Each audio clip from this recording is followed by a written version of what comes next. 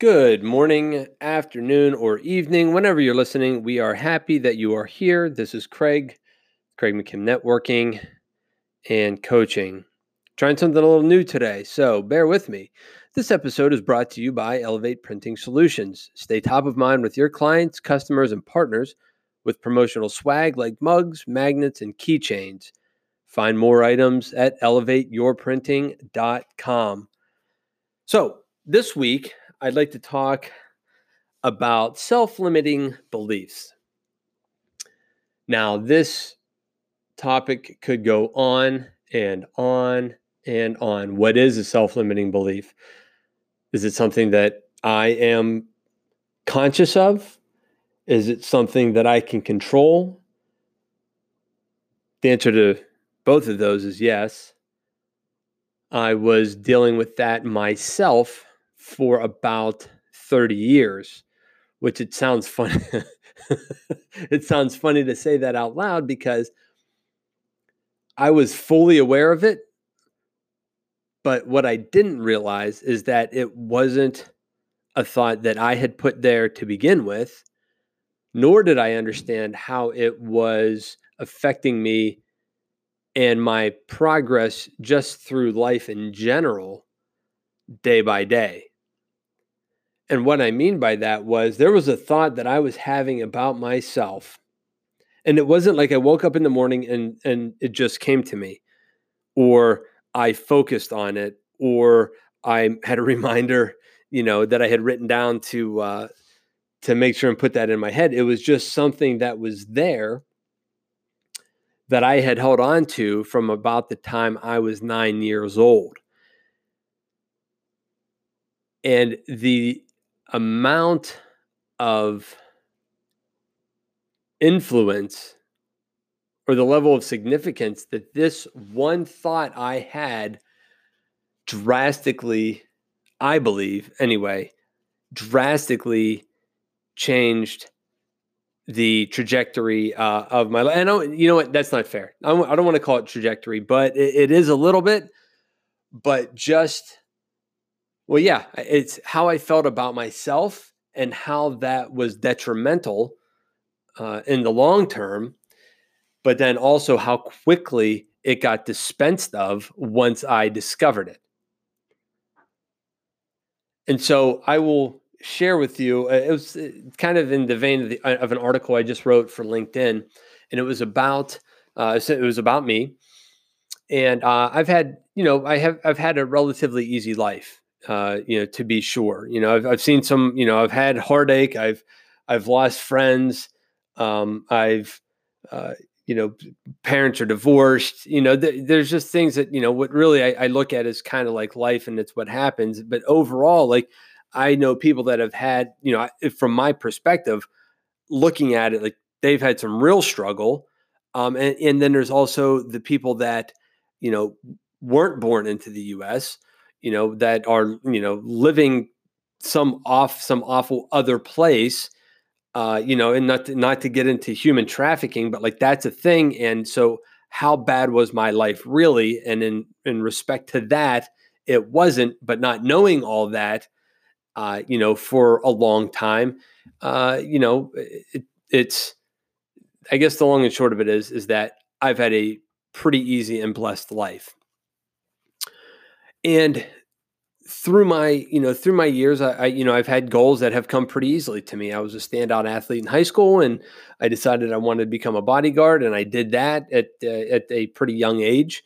But I also, in my naivete, didn't work as hard as staying relevant and, I don't know what you want to say, operational, pardon me, as I should have for somebody who wanted to do that job full time. I just didn't work as hard as I should have because things had come so easily to me. But with that being said, I also gave up pretty easily. If things didn't come to me,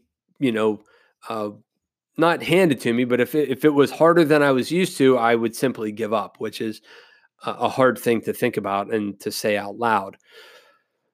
So I tell you that, and I'll tell to tell you more about kind of my career progression. And I was in I got into club security, which allowed a full time paycheck, but it also allowed for promotion and progress. I could the next step from being an officer was supervisor to manager, and so on. And that was inviting to me, but it also came easily to me. But then again, after so long, it was going to take more patience than I was willing to give, and there was training and things that I was going to need to do to get myself to the next level, and I just wasn't willing to do that.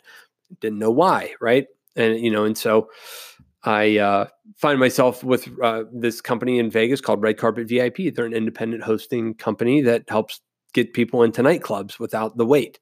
So it's a pretty good deal. And I was there when it was about 2 years old, and that very niche industry within the nightlife industry of Vegas was just budding. And so it wasn't it wasn't such a it wasn't what it became, but it was I was in on the ground floor and very much a pioneer of that. And when you're in that, or part of the pioneering group, I guess I should say. And but that job and that company was full of challenges, which a lot of times I bowed to, quite honestly. And so I did that for a number of years on and off. I'm not going to get into it, but over a span of about 10 years, I worked and then left and went and did something else. And then I came back, and, it wasn't until I'd been there for about 10 years that I actually left for good. And I started, taking phone calls and calling warm leads and hosting. To when I ended, I was the director of business development for the company, and also still a host and a host manager to an extent. So I did well, but after when you just learn the job and it so well, and a lot, and this isn't just me; it goes for a lot of places. You end up getting, you just get good at it, hopefully, and you progress and you do more things, and which was fun, and I totally and thoroughly enjoyed that. But then I left, and there's reasons for that, but one of them was relocation, and I found myself in Southern California. And while I was there, I was again finding a hard place that I couldn't find a place that fit well, and I ended up selling cars for a little bit, which was not the ideal job for me. There are people that are in it and they love it and they excel at it, and they are um, it's just good. It's just a great fit for them. For me, it was not. I did not like selling cars. I don't give a damn if you buy a $50,000 car or a $500 car. It has no value. Now, don't get me wrong. The the cars that I sold were very, very nice, and I am a fan of them. And actually, I drive one myself. I got the employee deal, but it was not like I said, it wasn't a great fit for me. And it very well could have been the dealership and the leadership that was there, because they were weak at best, in my opinion. Again, plenty of people, it worked for them, but it just wasn't for me. And I have had the benefit of working for some really, really strong leaders, and people that I admire and respect a great deal. So I do that for a little bit, and I end up falling out of that. And but then I end up meeting a life purpose coach. Her name is Adrienne, and she is fantastic. So much she had such an influence on me that is why I got into coaching myself. And I guess it wasn't so much her, but just the things that she helped me figure out about myself. The amount of value that goes with that, I don't know that you can actually put a number on it. But just literally the way that you feel about yourself, or the way I feel about myself now, as opposed to before I was working with her, is kind of night and day. And though I don't want to say that wholeheartedly, there is a number of things that I felt good about myself for anyway, but I think it was just like there's an overarching feeling of I'm not good enough. And so I start working with her, and there was one particular session that we are having, and not sure how we got to it, but she asked me, was there something, essentially the not good enough kind of thing. I'm not enough. I'm not smart enough. I'm not, whatever. I'm always trying to do things instead of just doing them. What did something happen? Did you hear something? Did you see something? Did somebody say something to you? Is there, what happened that put that thought in your head? Because chances are it's not your thought that is holding you back. It was somebody else's thought put into your brain that now you live by. And that's important to remember because, like I said, I talked about doing this, or having this self-limiting belief for 30 years. And it was somewhere around the time I was about 9 years old when I had somebody who was very influential in me and authority over me, and not a parent or a family member, just to be clear, ask me point blank, "Are you stupid?" I was 9 years old. Now, how do you think that hits a 9-year-old's ears? It's something that they're going to hold on to because, well, this is an adult. This is somebody who is supposedly smarter than me, and they think I'm stupid. That was the interpretation I took. Now, looking back, even without coaching, I can see that was just a stupid comment to have made to a child or to anybody really, by someone who just had a different set of problems if they were questioning a 9-year-old that way. So for the next 30 plus years, in the back of my head, I thought to myself, when something challenging came up, one, I didn't want training or I didn't want to ask questions, because if I wanted or needed either of those, it meant I didn't know something. And if I didn't know something, then I must be stupid. So I would fold at a first challenge because I didn't want to deal with it. I want to have to face that. So it's pretty aggravating to look back, and after I got some time to really think about this question, and I'm sorry, let me take a half step back. When my coach asked me, "Did somebody say something to you?" It was funny that I ran right to it. I didn't even think about it for a second. I knew exactly what thought I was thinking that was just under the surface subconsciously for the last, like I said, 30 plus years. And so when and it was funny, I ran right to it and we talked about it. And it maybe on the high end, we talked about it for 5 minutes. But she says to me, "Well, let me ask you something. Are you stupid?" And I say, "No." And she says, "No, you're not. Moving on."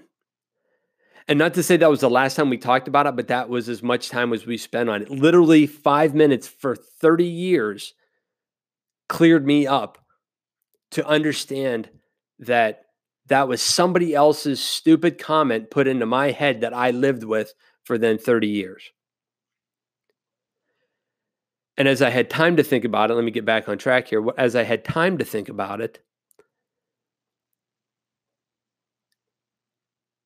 the last 30 years had made sense. The challenges that I didn't want to face because I just wasn't going to get it. I was, I must be stupid. The chances to promote, I didn't take. The chances to progress, I didn't take. I didn't want to have to deal with having to learn something, because if that was it, I'm admitting that I'm stupid, and I just, again, couldn't deal with that. And it wasn't so much in car sales that I didn't like selling, which I'm not a huge fan of. I like to tell you about something, but I very much have to believe in it. And that was something that I realized. I love talking about coaching. I love talking about networking. If you look at my past 47 episodes, that's what I've talked about. And I love it. Going to a networking event tonight. But it was this underlying thought that I'm not good enough, or smart. I guess in this case, I'm not smart enough to do better.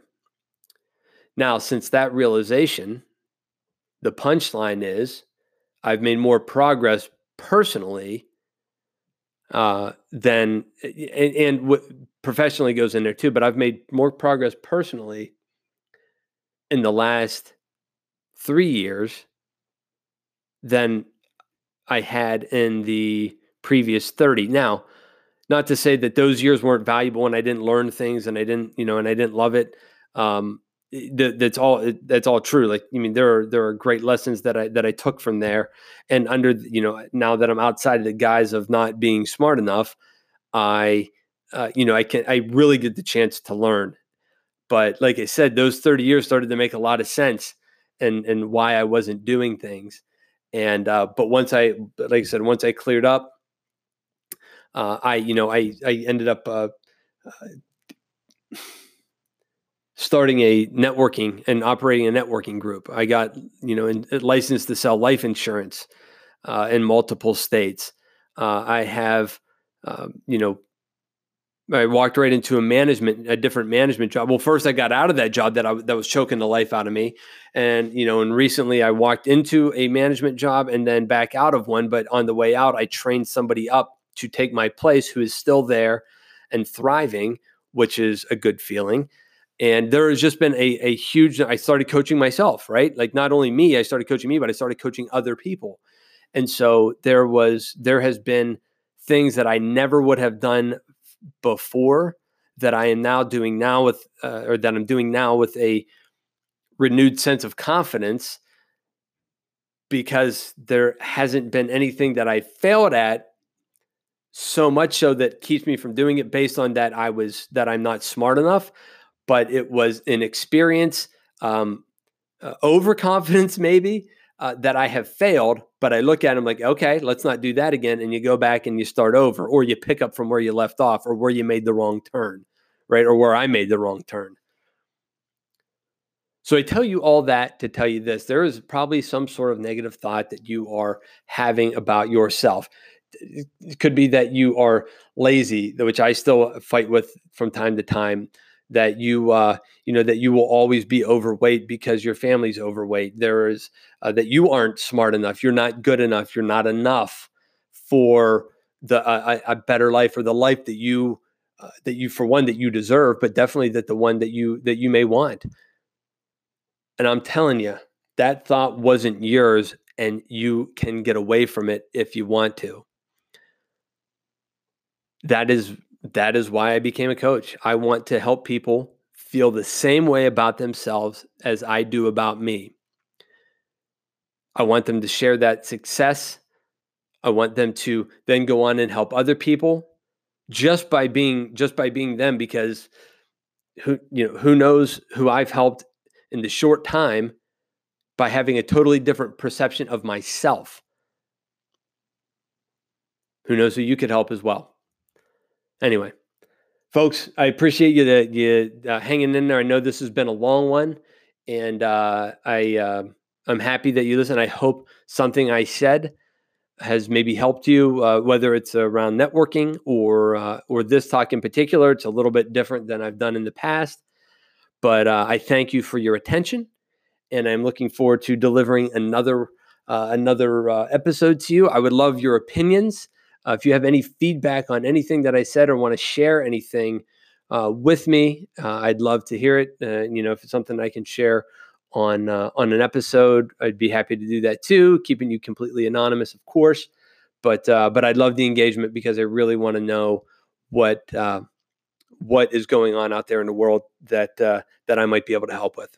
That's all I got for you. Hope you have a great one. I'll talk to you real soon.